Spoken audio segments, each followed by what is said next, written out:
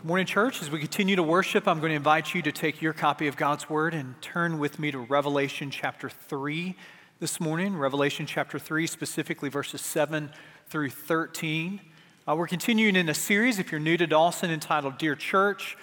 There's 7 addresses, 7 letters that the risen, glorious Savior speaks to 7 churches in what was ancient Asia Minor, modern-day Western Turkey today. And one of the great things about Scripture is as we listen to the words of Jesus to this church and to each church, we hear through the power of the Spirit of God, Him speaking to us individually, Him speaking to our families, to Him speaking to our church family this morning.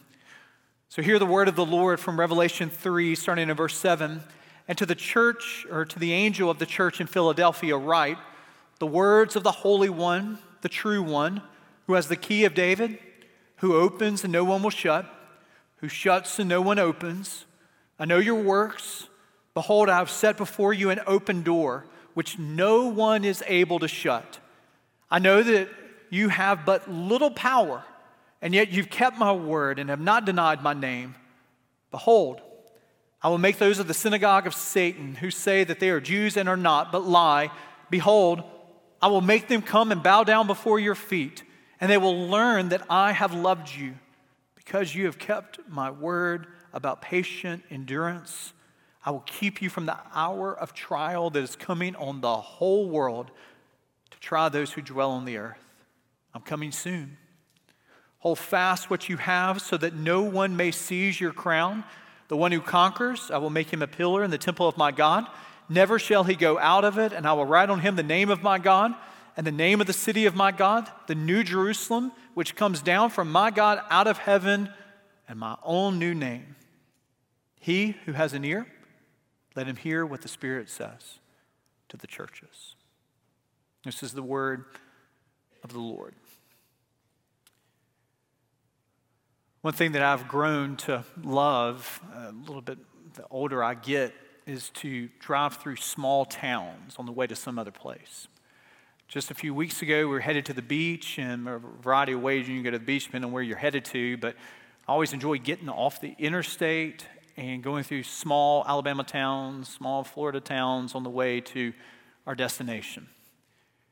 There's something about those towns that have character, and I always kind of imagine, I'm always looking for the churches, imagine sort of the pastors in that area. What would it be like to live in those areas? Just a couple of weeks ago, one of my sons was playing baseball in Albertville. Never been to Albertville, Alabama before. Google Maps told me I could go 2 ways. One way is the interstate. The other way was through Pinson and Rimlap and Aniana. You know which way I went? Rimlap. Aniana. I'd never seen those places before. I wanted to drive through those places. My son that was sitting next to me, I was like, look at this, look at that, look at this. And he was like, Dad, I get it. I think some of this was birth, the genesis of this sort of love of small towns, going through them, seeing what's around. It's probably 20 years ago or so, a lot more than 20 years ago now, when Danielle and I were living in Birmingham the first go around. I was studying at Beeson Divinity School. In-laws lived in North Mississippi. So 20 years ago, it was before Quarter X was finished. It's before what we know as I-22. So to get to that part of Mississippi, you go Old Highway 78. You remember this? Some of y'all know where I'm talking about here. You're going to go through Carbon Hill if you're driving 78. You're going to go through Winfield, Alabama. Before you get to Winfield, Alabama, you know what you're going to see? You're going to get to Eldridge, Alabama. That's right. We've got decades of goofy pictures of me standing before Eldridge Baptist Church signs with like a thumbs up right there. Goofy pictures. I've got like a really small list of churches that I want to preach at before the Lord takes me home, and Eldridge Baptist Church is on the top of that list. So one Sunday, I will have an excused absence, and you're going to know he finally got his dream to preach at Eldridge Baptist Church. My great-great-granddad founded that city. I'm making all that up. I have no idea. I don't know anything about it. I just always stop. Last time we stopped there, it was just about 6-7 months ago. Somebody drove into the church parking lot, and they looked at us, and they were like, what are you doing here? And I tried to, I tried to explain, and then she wasn't buying it. So I was like, guys, get in the vehicle. We got to go. We look a little suspicious here. So you get past Eldridge, and you're on the way to Winfield, and you're going to come to two towns, Gwynn and Gewin, with a hyphen. You know where I am now? So Gewin, with the hyphen there, before it was Gewin in the 1950s and before, it was Ear Gap, Alabama. And the residents of Ear Gap, Alabama, heard that Gewin wanted to annex Ear Gap, and so they said, we need to incorporate, and so Gewin and Winfield, Ear Gap was in between, so they took Gewin. And I can go through a whole list of more famous places. I lived 8 years and pastored outside of Tupelo, Mississippi, home of Elvis, and that was Gum Pond before it turned to Tupelo. New Amsterdam, more famously, is New York. I mean, you can go through Hot Springs, New Mexico. There's now Truth or Consequences. And I could go on with more examples of towns and cities changing their names, but I would imagine by this point you're asking, why would I do that? Which is a really good question. What does this have to do with Revelation 3? Well, each of these cities, they face an identity crisis of sorts. Each of these cities were having to answer the question, who are we and who are we going to be? Who are we going to become? And so Jesus is addressing the church at Philadelphia. And here, that church at Philadelphia was in the midst of an identity crisis. It had been named and renamed and named and renamed again. It's set on a geological fault line where there were earthquakes that were frequent. There was volcanic activity that bred constant fear in the residents of Philadelphia. There were unexpected deaths and devastation, constant rebuilding every time. In the Roman period of Philadelphia, when it would be evacuated and rebuilt, Rome would rename it. So Philadelphia was the last of names that came to this place right here. And so Jesus is writing these really comforting words to a city that is living in an ever-changing identity. The anxiety of an ever-shifting earth beneath their feet and the everyday realities of persecution and opposition. Could you imagine going to First Church Philadelphia, hearing the pastor stand up and say, I've got a special message to you today. It's from Jesus himself. He says to all of us here that he's going to write the name of my God upon, and the name of the city of my God, the New Jerusalem, verse 12, which comes down from God out of heaven, and my own new name. You know what he's saying? He's going to give us a name that can't be changed. That the city that we're headed to is a city that will stand forever. And we're going to live as citizens in a place that cannot be shaken, where our citizenship cannot be revoked. We never have to move, nor do we have to hide again. We don't have to evacuate any longer here. Could you imagine the chorus that he would build up to, this sort of crescendo where the preacher is saying, you know something, we're not going to have to leave or board up or pack up or pick up. We don't have to rebuild ever again. I've got it on good authority. I got it on the authority of Jesus himself that addresses in verse 7 himself as the Holy One, the True One. And those two descriptors are really important. Jesus comes as the one who is set apart. He comes as one who is above and is sovereign, but intimately knows all of their fears and all of their concerns. But more than that, he's not just the holy set apart one, but he's the true one. In our day, it is hard to know if I'm reading and what I'm reading, is it true or is it not true? Is it some of the truth? Is it a perspective and a spin upon the truth? Sometimes words come out of your mouth and they're some of the truth, but not the whole truth here. And Jesus says, hey, listen, what I am saying to the church at Philadelphia here, I come as the true one. So this isn't the power of positive thinking here about some beleaguered Christians who are longing to fix their hopes on something. No, this is Jesus saying to them, I have true words because I come to you as the one who holds the keys. Did you notice that in this passage here? He has the key of David, who opens and no one will shut, who shuts and no one will open. Fill in your pocket right now. Some of you have a key fob. It's going to get you back into your vehicle. Some of you feel your house key in your pocket right now. Some of you might have a key to a post office box in your pocket. Some of you have keys to work in your pocket. Some of you have keys and you don't even know what those keys unlock in your pocket. You've got keys and you don't know what it opens here. But you have a key and we know what it is to have keys. And here we see Jesus is the one who holds the master key. The house of David. He is the promised Messiah, is what this passage is speaking of. He is the heir of the kingdom of David. He is the one that the prophets predicted in the Old Testament who would come and rule in a temple that can never be destroyed and would sit on a throne that could never be conquered and would reign over a kingdom that would know no foes for the eternity that has come. And he is saying that I am coming and I have this master key to the kingdom of God. I have a key that opens up heaven and hell. I have a key that unlocks the hardest of hearts because it holds life and death in my hands. I've got that key, and it's a really good reminder for all of us. You're praying for loved ones. You're praying for loved ones to come to faith in Jesus.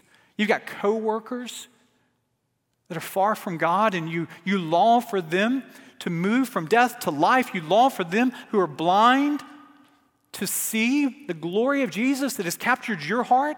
And so you pray for them. But at times in our evangelism, we know that we've been saved by grace, but at times we can be practicing atheists in our evangelism. We think that the reception of the gospel is completely dependent upon you and me. We've got a friend and they've got all kinds of questions, and we think to ourselves, well, if I could only answer their questions perfectly, then they would come to faith in Christ.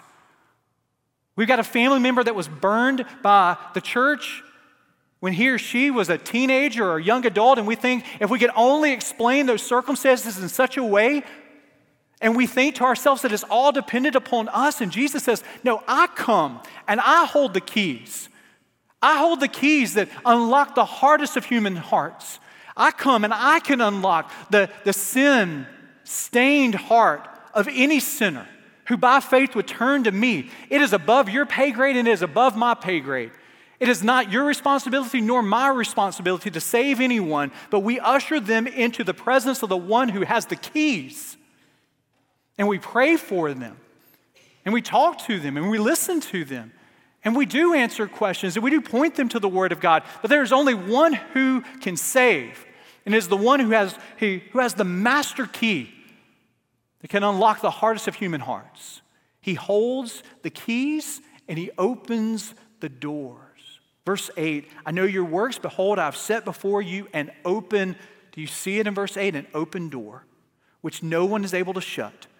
I know that you have but little power, and yet you've kept my word and have not denied my name. Last week, we talked about the church in Smyrna. And that was a church that received almost all condemnation and very little commendation. Jesus came, and he came calling them to repentance.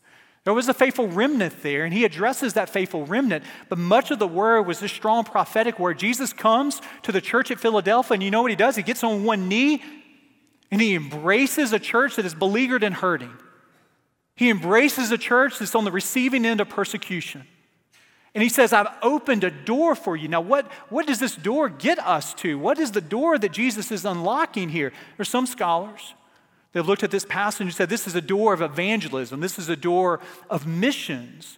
But one principle, when you're reading your Bible and you lack clarity in a verse, one of the ways that the Spirit of God helps clarify what verses mean for us is to be able to expand the circle around the verse. And you let Scripture speak to Scripture. So if you just go to Revelation chapter 4, guess what? You're going to hear about another door that's open there that might shed some light on this open door here. Look at Revelation 4, verse 1. After this, I looked, and behold, a door standing open in heaven.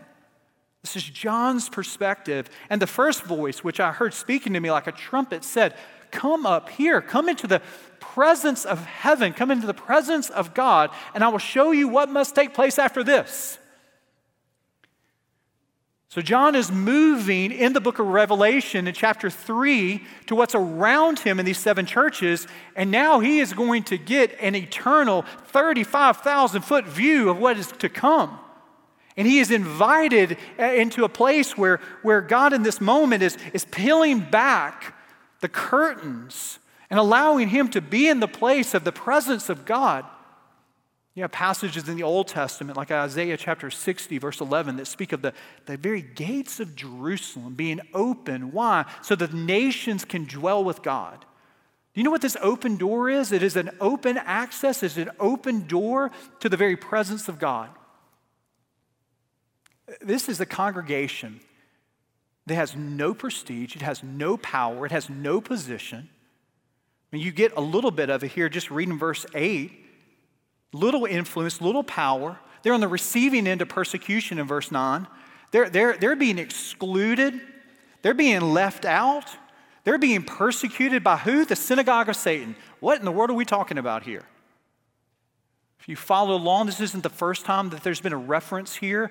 You've got to know the history of this to understand what's going on. In that first century world, especially in ancient Asia Minor, you have what was imperial worship.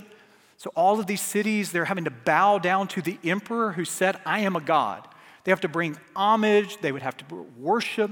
There was one group that got an exemption. Do you remember what group that was? Was it Christians? No. You know what group it was? It was the Jewish people.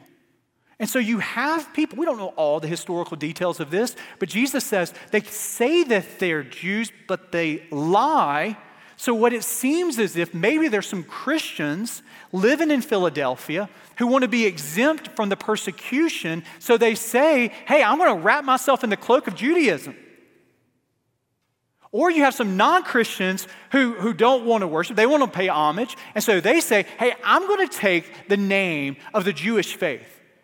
Well, they're of the synagogue of Satan. Why? Because Satan is the deceiver. They're lying. Satan opposes the things of God. So it seems as if this group of people are raising their hand saying, hey, I know the people who are of the way, who are Christians, who oppose the emperor. It's those people. So they're shutting all of these doors. Doors of economic opportunity, they're being shut. Doors of freedom, they're being shut. Doors of opportunity, they're being shut. They're being shut by persecution. They're being shut by people that are opposing the works of God. And these beleaguered Christians right here in Philadelphia, they don't have any power. They don't have any prestige and ability to be able to open these doors. And Jesus says, guess what? I've opened a door. I've opened a door of access that you can have to me, a holy God. And this is the most important door that can be opened. You know when it's shut? Well, you got to go back to Genesis 3. Adam and Eve are in the garden. And one of the effects of sin is shame that come upon Adam and Eve. But you know another effect is separation. One of the saddest, most harrowing passages in all of the Bible is Adam and Eve. They were walking with God. They were talking with God. They were in instant communication with God. They were able to worship with Him, talk to Him. But after sin entered into the garden, you remember they were escorted out of the garden. Angels were set up. So they couldn't happen to walk back in the garden. And forevermore, after Adam and Eve had sin enter into the garden, we've all had this honing mechanism saying, how can we get back to where we once belonged? How can we make our way back to the Garden of Eden? We are created in the image of God. We need to be reunited with our Creator and our Maker, but there's sin that separates us, and Jesus comes. And He comes because there is a closed door that our sin has. We can't be in the presence of a holy God. But guess what? He lived a perfect life. He died a saving death. He was raised to defeat death and hell and the grave, and there is no door, even the door of Satan, even the door of sin, that Jesus through His work can't, through the master key that He has from the Father, open. And any person that is here this morning, Any person that is here that would turn to him can walk through that door and be in the very presence of God as a sinner, because God sees you. Why? He sees you how? He sees you through the blood and the cloak of Jesus Christ. And this is wonderful news for all of us. It's news that we sing about. Remember that old hymn? My hope is built on nothing less than Jesus' blood and righteousness. I dare not trust the sweetest frame, but wholly lean on Jesus' name. On Christ, the solid rock I stand. All other ground is sinking sand. Jesus is the one, my friends, I remind you, who holds the key. He's the one who opens the door. And he is the one who holds our future. Again, one of the ways that Scripture speaks to us is through what it repeats. We have 7 letters that Jesus gives to these churches. So often the repetition is at the very end of the address to each of these churches. Jesus, he takes the gaze of these Christians, oftentimes in persecuted places, and he moves from looking around them to looking ahead to a heavenly perspective. And so Jesus is bringing them to this crescendo of what heaven is going to be like, and he does this for the church at Philadelphia. He reminds them, I hold your future because I hold you. Notice in verse 10, because you've kept my word about patient endurance, I will keep you from the hour of trial that's coming on the whole world to try those who dwell on the earth. I am coming soon. Hold fast what you have, so that no one may seize your crown. The one who conquers, I will make him a pillar in the temple of my God. Never shall he go out of it, and I will write on him the name of my God and the name of the city of my God, the new Jerusalem, which comes down from my God out of heaven, and my own new name. There's a lot going on in these passages. It is easy to miss the forest for the trees as we walk through this passage and wonder, what is the hour of trial that is coming upon the world? What is Jesus speaking of here? Is he speaking of something that the church at Philadelphia would experience? Is he speaking of something that's far down the road? Could the answer be both and? Could he talk about the trials that they are experiencing and the trials they will experience? But is he also, this is how Revelation works.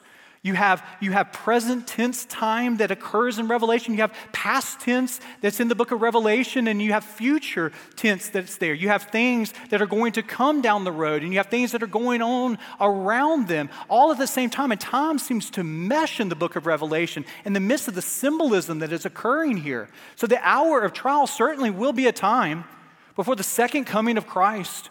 We read of the bowls, and we read of the trumpets, and we read of the seals that will come. This is all in the book of Revelation. This will come as sort of a tremors and pains of the earth before the second coming of Christ, where he rights every wrong. There will be trials.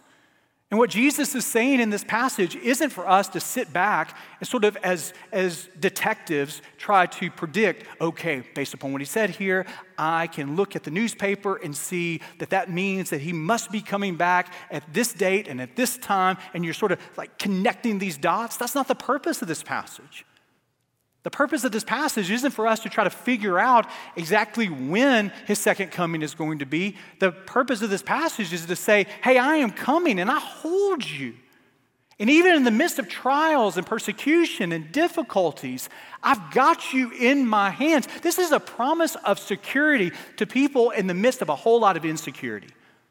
This is the promise of inclusion for a community of Christians that were excluded.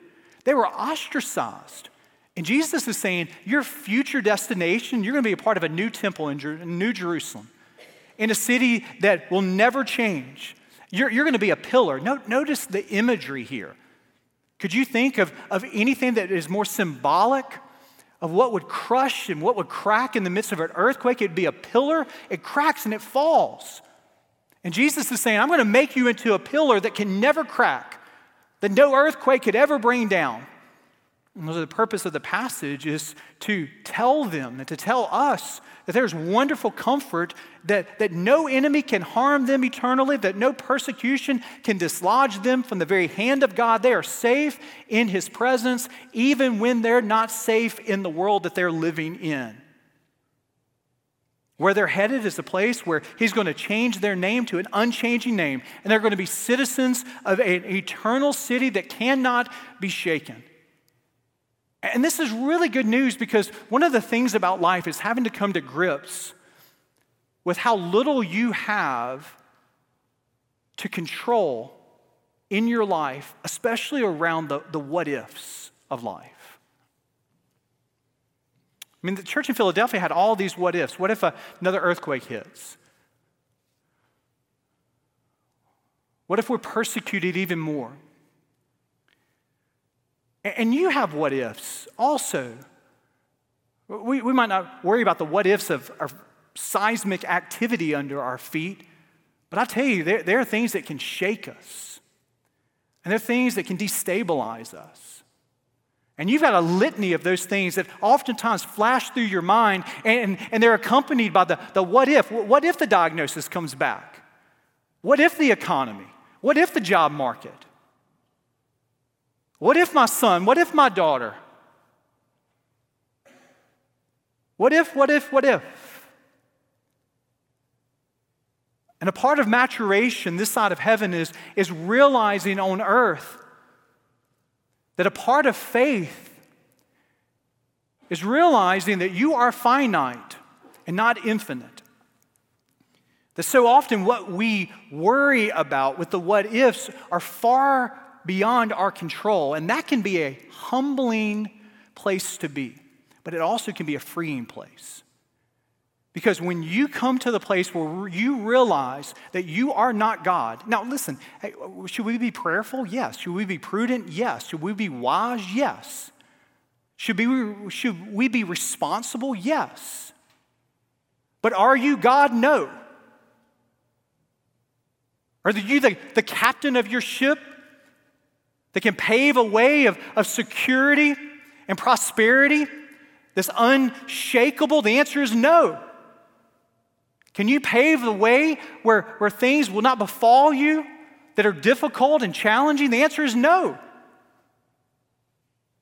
And you will fight against that until you come to the place to realize that oftentimes there's little that we can do in certain situations other than to come to our knees in total dependency to the one who is sovereign, the one who is in control, the one who sees all, and the one who is not threatened by your what ifs nor my what ifs.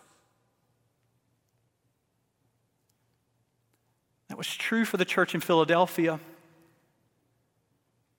Is it true for you, the church here at Dawson? A bucket list of not a small town I want to visit, but a city that I want to get to is San Francisco. I've never been there. I want to go there. I want to see the Giants play in Candlestick Park there, but more than that, I want to go to the Golden Gate Bridge. One of the modern wonders of architecture and design. Decades ago, it cost $35 million to build.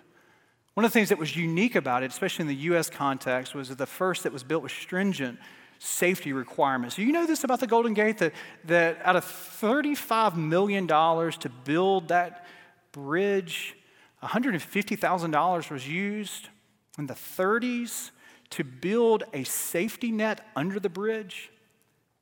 And in the months of building the bridge, there were 19 people that fell to what would have been their certain death, except there was a net that caught them. I don't know if you know this, but there were projections of how long it was going to take to finish the building of this bridge. The workers, with a safety net under them, they finished the bridge 4 times quicker than the projections before them. And you ask why? How would that be the case? Well, the answer is obvious. Because these workers had the assurance of their safety, they were free to do what? To wholly devote themselves to the project before them. I just want to remind you that you have something far greater than an earthly safety net. You have the sovereign hand of God that holds you, Christian, tight. So we as Christians, we have the assurance of a God who has us and holds us in his hands, who has promised he will never leave us nor forsake us, who is determined before the foundation of the earth, the eternity that is before us. This, I remind you, is just the good news that you are secure even when you feel insecure. That you're held by him even when you feel as if you're faltering and falling. So wholeheartedly serve him. Wholeheartedly honor him. Wholeheartedly praise him and wholeheartedly love him. Why? Because he has you in his hands. You, my friend, are safe. Even when you do not feel safe, and you're secure, even when you feel insecure. This is good news.